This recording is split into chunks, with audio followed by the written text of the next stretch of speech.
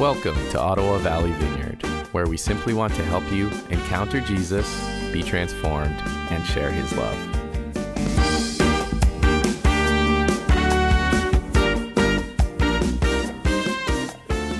So as we're standing there beside the woman, we're watching this lady as she's looking at her kid, and she sort of got hope and she sort of got disappointment. We can sort of see this in her face, and we literally watch in that moment as this baby with covered over sort of white, cloudy, milky eyes blinked a couple of times, and on the second blink, the child opens its eyes, and they were crystal clear irises and fully, perfectly, beautifully formed eyes. And this baby looked and saw her mama for the first time.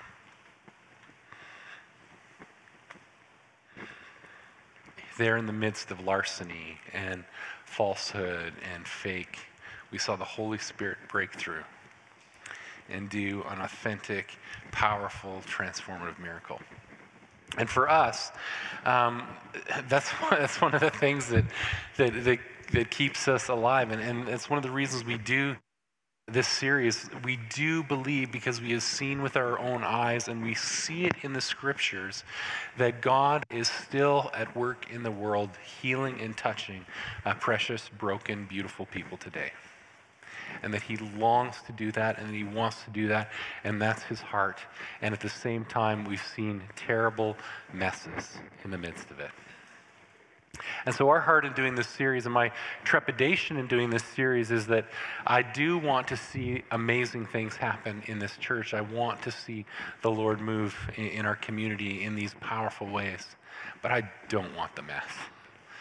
So when we're doing this, we're taking a fair bit of time at the front end of the series to lay down a solid theological foundation. And what we're going to be doing today is starting with talking about some real plumb lines, some things in the scriptures that we can use to measure. Are the things that we're seeing happening an authentic reflection of the power and presence of God in our midst, so that we can be a people that can go for the gifts and see them happening and operating in our community, but see it happening in a way that actually authentically, powerfully glorifies God and shows forth the coming of his kingdom. Because that's what we want, right? We want the real deal, and that's what we're longing for. And so the series has been sort of unfolding like this, and I guess if it wasn't a series on the Holy Spirit, we wouldn't be able to flow with the Holy Spirit in terms of the schedule as much as I have, because I've adjusted it again, and I'll probably adjust it some more. We are taking this additional week to just spend time on plumb lines, and we might do that again next week. And what I mean when I say plumb lines is a carpenter will measure if a wall is straight and level by something hanging from the top of it to see if it's aligned with what gravity has to say is straight and level, rather than what I feel is straight and level, rather than what I look at is straight and level. So we're going to set plumb lines around these things. And so what we're going to do this week is plumb lines. We might do that again next week and compress discussion of specific gifts a little bit further forward into the series. Once we get to week 5 after Family Day, we're going to take a break and do a series on Lent, which is going to be 5 weeks just living in Luke chapter 22, verses 1 to 37.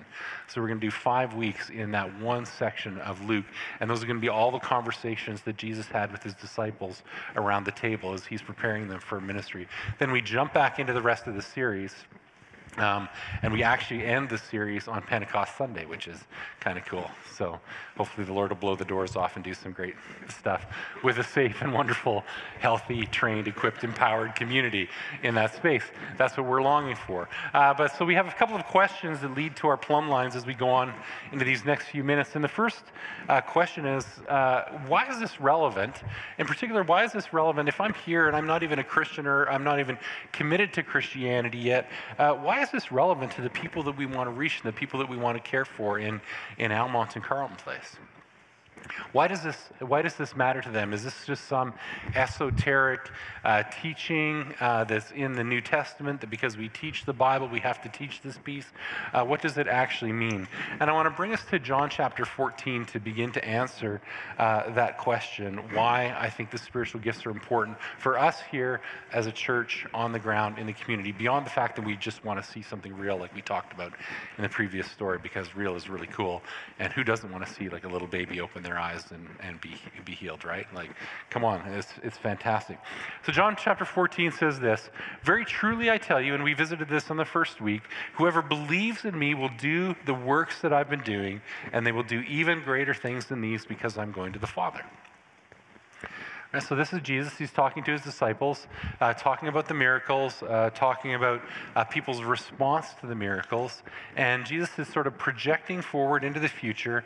And he's saying, "I tell you, whoever believes in me will do these things that I've been doing." And looking at us in the future, we'll do even greater things. That's sort of hard to fathom.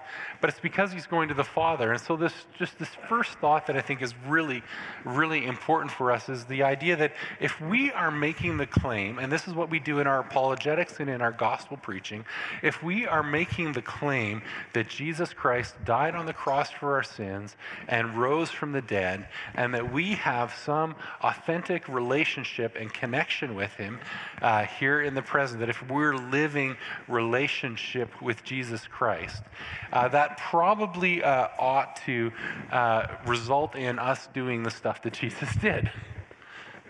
That ought to result in our lives looking a little bit different from the life of the average Joe. If we have a connection with Jesus who is doing this stuff, and we say we're following him, and he was setting captives free, giving sight to the blind, healing the sick, delivering people, and preaching the gospel that the kingdom of heaven is near, then we probably ought to be doing the same things. And I think it's safe to say that the people in our communities who are looking at the church, even if they're not saying it consciously, and maybe they've heard something about the stories of Jesus in the background, there's probably something that's in them that is saying, or they have a right to say, "Hey, why aren't we seeing this church look like Jesus? Why does this not look like that?" Is it fair for them to make that comparison? Right? Why, if Jesus was this guy and they're connected to him, they know him, they're following, where is the Jesus stuff happening? So if they're not seeing the stuff happening, I think it's safe to say they have a right to note the disconnection.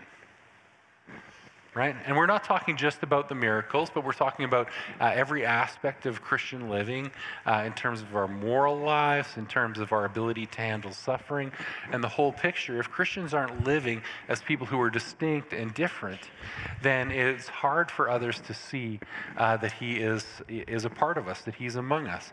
And there are people in the community that are looking for something authentic and real. And there's lots of them out there. You just have to go to the Almont Psychic Fair to find them. Right? Or other places, right? If you talk to people in the culture around you, you know there's people that are looking for something. This is a store in Almont called the Spirit. That's the Spirit Almont shop, and I thought that's probably not the Holy Spirit, but it's a Spirit. That's a Spirit. They should probably rename the store. That's a Spirit Almont shop. And this is I was just reading through the testimonials about the shop. I'm not meaning to defame the place or anything like that, but this is what one person said about it. "Undescribable feeling in this store. The smells, the energy, the little items on display everywhere you turn, the flow of people coming and going, everyone looking for something. You can almost hear a hum from everyone's thoughts. I can't wait to come back." This person and other people are looking for the hum. Right? They're looking for a sense of, an authentic sense of presence. And what's being offered them is counterfeits. Right? What's being offered them is counterfeits. What's being offered is something that's false, something that's a vibe, something that's a feeling, something that is not authentically the Spirit of God. And that leads us to our very first plumb line. For us, the question when we're looking at the ministry and the works of the Holy Spirit and the stuff that God is doing, this first question that we have to ask is, does it look like, taste like, feel like, sound like Jesus? Is what we are seeing happening out of the presence and power of the person Jesus? Now, there's a question that follows that. How do we know if something is coming out of the presence of Jesus? But we want the operation of spiritual gifts in our midst to provide evidence for our connection to the resurrected Jesus, right? We want people to see in our lives that we're connected to the one who created the whole universe. So we expect that to work itself out in miracles and wonders and care and compassion and strong morality and all kinds of things like that. Character, right? We need all of that to work itself out in that way. So does what we're doing look like what Jesus did? Does it look like him? Does it smell like him? And it leaves us with that next question. How do we know whether a spiritual experience, a spiritual gift, has God as its source? Right? How do you know? When I was in Toronto, again, another story from back there, we ran a youth conference called Fresh Wind, which was really funny for people in the UK because wind means something different there.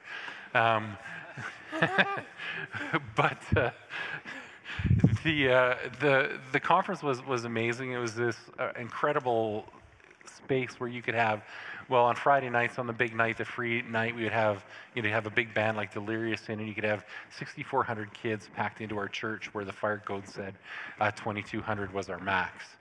And the place was just hopping, and BO from teenagers like crazy, sweat running down the walls, like pure, disgusting, and the presence of Jesus and everybody worshiping their faces off in this incredible way. But part of managing that situation and part of managing that chaos was that you would have every spiritual thing and every spiritual person for miles around that was attracted to that vibe and to that place because something was authentic and beautiful and awesome happening there.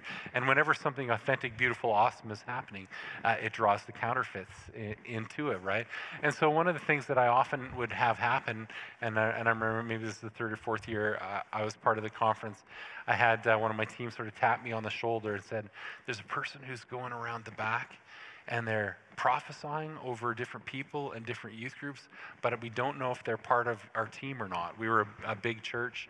Not everybody knew everybody.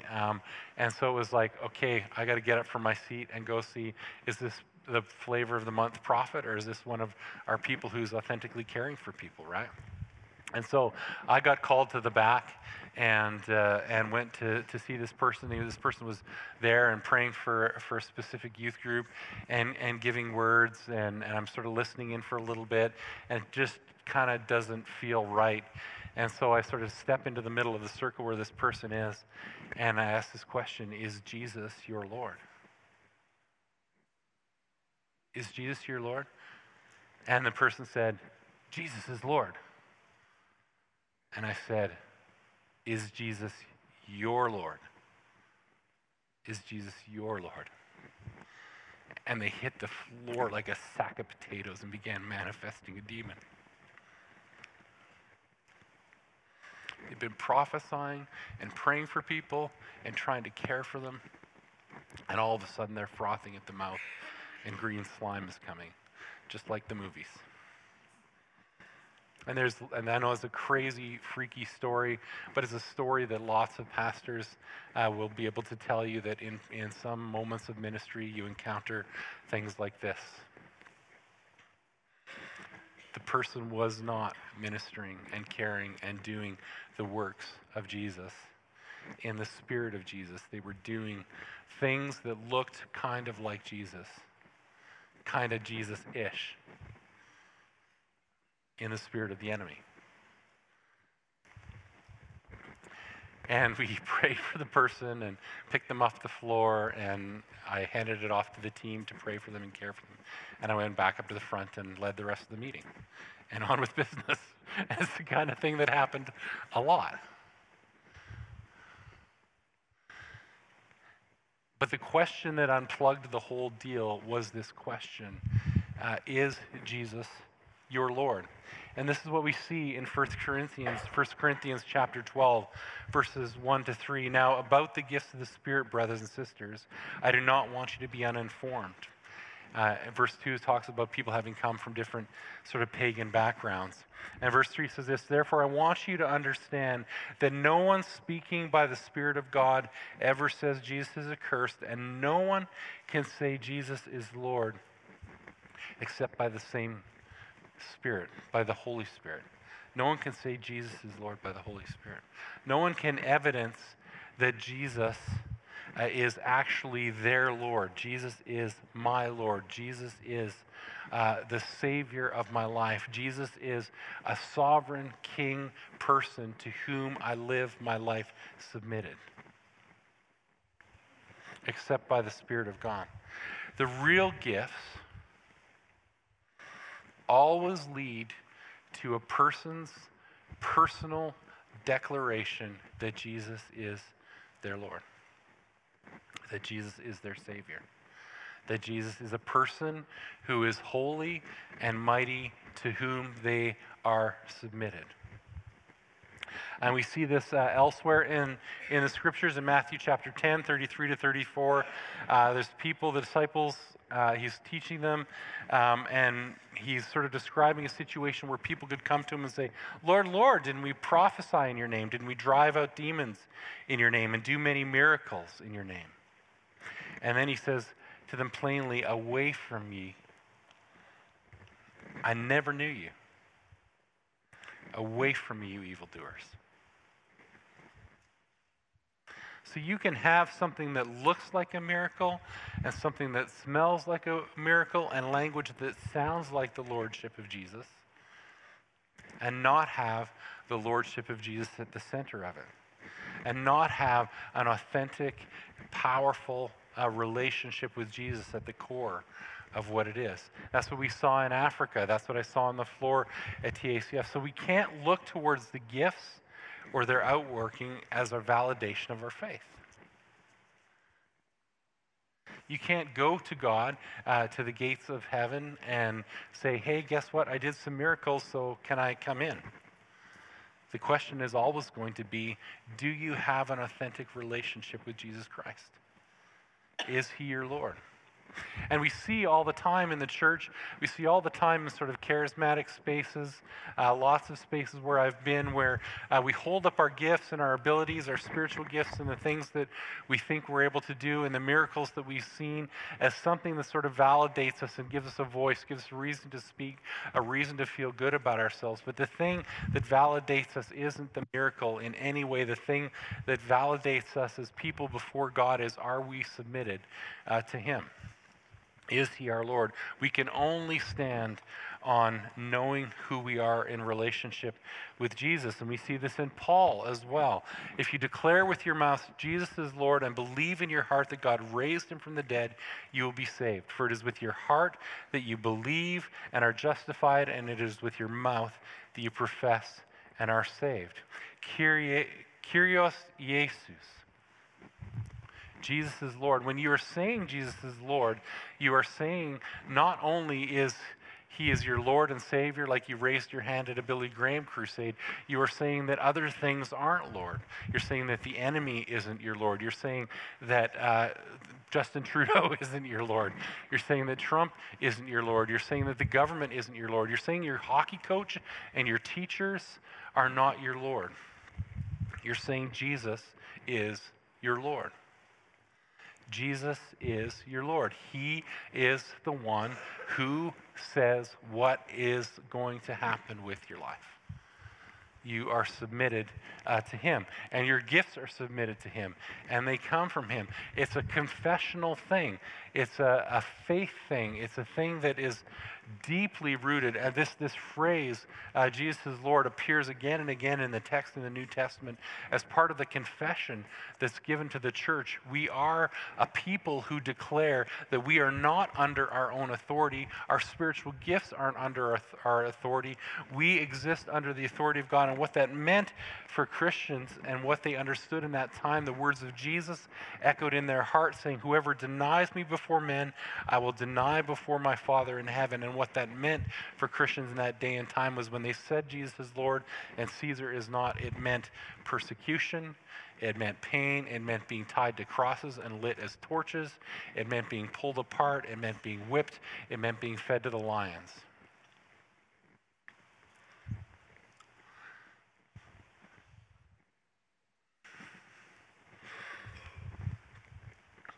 Is at the heart of your Christianity this thought: does Jesus have the space and the place and his word to tell me what to do with my life. The plumb line is, does it validate the lordship of Jesus Christ more than it validates us? We're seeing spiritual gifts. We're seeing miracles. We're longing to see the release of these things. We're longing to see healings in our midst. But are they going to validate the lordship of Jesus more than they validate me? Come on. Come on. This can't be about you, and it can't be about me. Everything has to point to the person of Jesus. That's why when we pray in his name. It has to point to him. We want the operation of our gifts in our midst to be under the lordship of him in every way. And that's a trap for us, because how many of you know, if you're honest, you're the one who really wants the validation. You're the really one who wants your identity secure in your gifts. We're the ones who feel envy and competition and, oh man, that person's better than me. Oh man, I don't fit in this body quite right. Man, my gifts aren't kind of recognized. I don't feel quite like I belong, like nobody hears me. Nobody sees my personality that I could really help in this situation. How do I fit? How do I belong? And we look towards our gifts the same way as we do in our workplaces. We look towards what we contribute to our companies as the thing that validates us and gives us a place and gives us a voice. But it absolutely has to be our submission to Jesus and our willingness for his voice to flow through ours to be the thing that gives us place. So in our desire for validation, how do we avoid ambition, comparison, and jealousy? How do we avoid that? How do we stay away from it? Jake alluded to it really beautifully in last week's sermon when he held up two verses that seemingly looked like they were sort of in conflict with one another. You remember this from last week if you were here. If you weren't, go get the tape. It's one of Jake's best messages. God is in charge of who gets the gifts. And so there's this question, this idea that we should be satisfied, right? If you look at 1 Corinthians chapter 12, verse 11, it says, all these gifts are empowered by one and the same Spirit who apportions to each one individually as he wills. If you're in home church last week, you maybe examined this a little bit. So God pours out the gifts. So that's one of the things that helps us understand that the gifts aren't meant to validate us, because we are in no way in charge of what gifts we have even, right? Those gifts are sovereignly assigned and given by the Lord. But we read a little further on, and you see in 1 Corinthians 12:31, earnestly desire the greater gifts. Well, how does that work? God sovereignly assigned the gifts, and you get what you get, and you don't get upset. Anybody tell that to your kids at the dinner table? Right? You get what you get, and you don't get upset. God sovereignly assigned the gifts, earnestly desire more. How do we reconcile these two things? How do they make sense? How did Paul put those two things in the same passage of 1 Corinthians? And the key to that is the pronouns, who, in terms of who he's actually talking to. In this first one, all these gifts are empowered by one and the same Spirit who apportions to each one individually as he wills. Paul is talking to the individuals and saying, hey, each of you, you individually receive these gifts. He takes a gift and he gives this one to you. He takes this gift and he gives this one to you. He takes this gift and he gives this one to you. So you need to understand that the thing that the Lord has given to you is the thing that the Lord has given to you as an individual, as a person. And then we go down to the second passage, 1 Corinthians 12, and we read in front of it a little bit, and it reads like this: now you, and that you is a different word in the Greek. It means you together. It says you are the body of Christ, and each one of you is a part of it. So you're a part of something. And God has placed in the church, first of all, apostles, second, prophets, third, teachers, then miracles, then gifts of healing, and helping, and guidance, and of different kinds of tongues. Are all apostles? Are all prophets? Are all teachers? Do all work miracles? Do all have gifts of healing? He's saying, hey, there's a whole bunch of you, all of you with different things. You don't all have all of them. You need some people who have the parts that you don't have. And he closes it up like this. Do you all interpret? Now, all y'all together, and that's what it says in the Greek, all of you together eagerly desire the greater gifts. So individually, you have received a gift. You have received gifts apportioned to you sovereignly by God. Now, all of you all together, you body eagerly desire greater gifts. So when you're desiring gifts that you don't have, which you're called to do, I'm passionate, I don't have this gift, I'm passionately desiring that we have this gift. So God, send somebody into the body who has it or give it to somebody else. I'm confident and comfortable in what I have. I'm secure in what I have. I don't need to have what everybody else has. I'm eagerly desiring a gift to be poured out in Mark. I'm eagerly desiring gifts to be poured out in Linda. I'm eagerly desiring gifts to be poured out in Jeff. I'm eagerly desiring gifts to be poured out in Abby. I'm eagerly desiring gifts to be poured out in this person, that person, and the people who aren't yet sitting in our seats who don't yet know us. Eagerly desire the greater gifts, and that word greater isn't eagerly desire the bigger, stronger, higher ranked gifts. That word greater actually in the Greek refers to the broader, the wider. So eagerly desire the wider gifts, eagerly desire the diversity of gifts, eagerly desire that the church has the whole spectrum of gifts operating in it. So passionately desire it, but don't read this text as an individual, read this text as a part of the body. And all of a sudden it makes sense. These two things that are seemingly contradictory make perfect sense when you are cheering on the people in your seats that don't have the gifts that you have. Because we've seen in the church time and time again tension between the gifts that's tearing the body of Christ apart. Because we look at everybody else's value and we tend to see the value of other people through the lens of who I am. And who I am and the gifts I have, those are the gifts that are good gifts. And man, if that person doesn't have them, then there's got to be something wrong with them, right? Let's put it on the pastor, right? You guys have a list, I'm sure some of you, a list of 10 things I suck at, right? Like, man, he is not good at that. Like when I talk with him after church at the end and we're having a conversation, for some reason his eye is always looking over my shoulder. He is hardly even present to me. He's seeing all of these people over here and it drives me nuts. How many of you have experienced a distracted me at church? Right? Come on. Yeah, raise your hands. Come on. There are people in the community that have an incredible gift of seeing people and looking them in the eyes, incredible, strong, and I think I'm fairly emotional intelligent. I think I'm an okay pastor, but there are people that have that gift that's operating like way up here, right?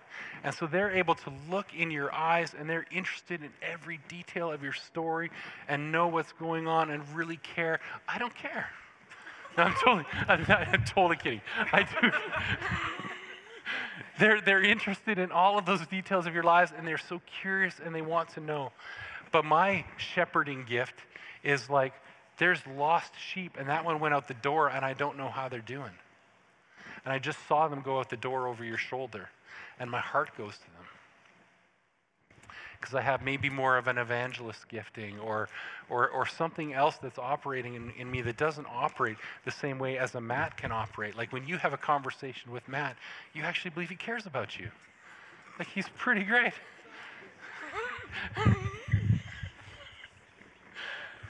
And in the body, there could be all kinds of challenge with that, right? Like there could be some of you that would say, I like that guy a heck of a lot better than I like the guy who's got the mic today. Like, that's the point, Matt, as pastor, because Aaron is really biting at this, right? Right? Oh, I love you, man.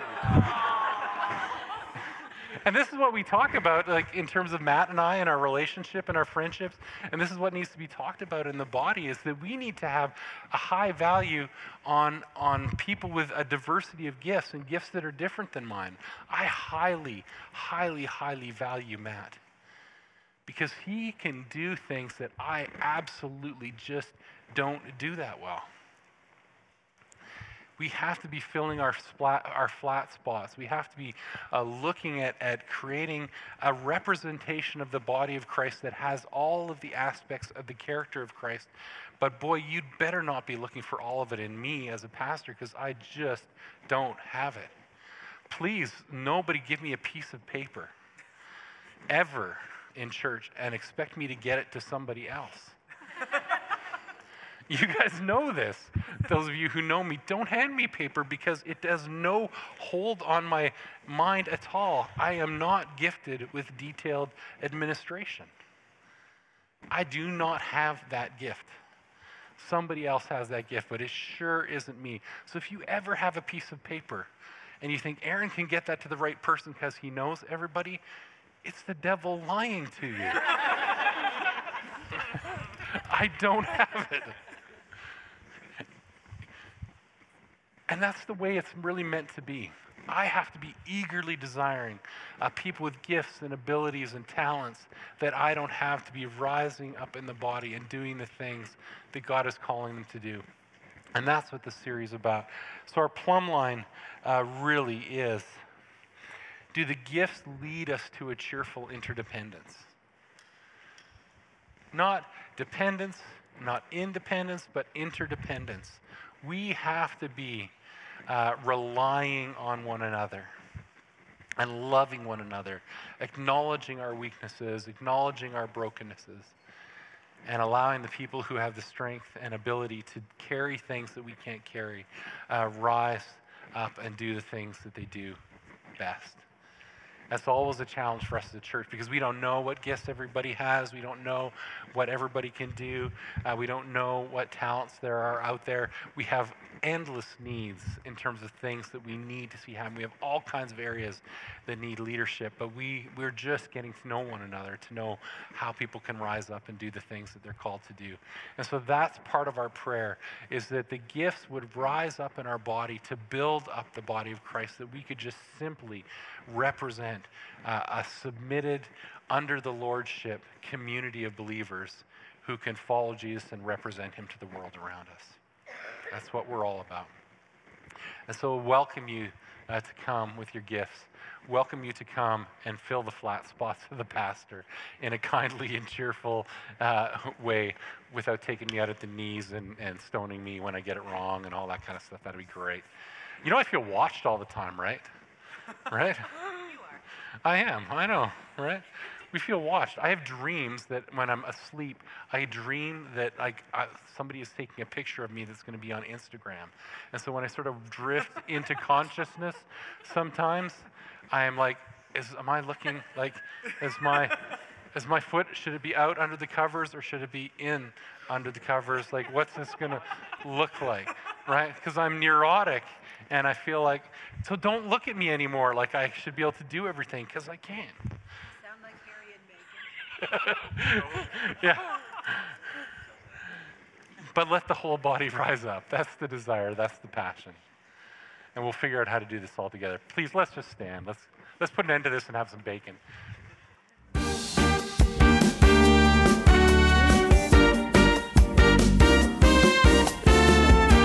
Thanks for joining us. To connect to the ministries of Ottawa Valley Vineyard, visit ovv.ca.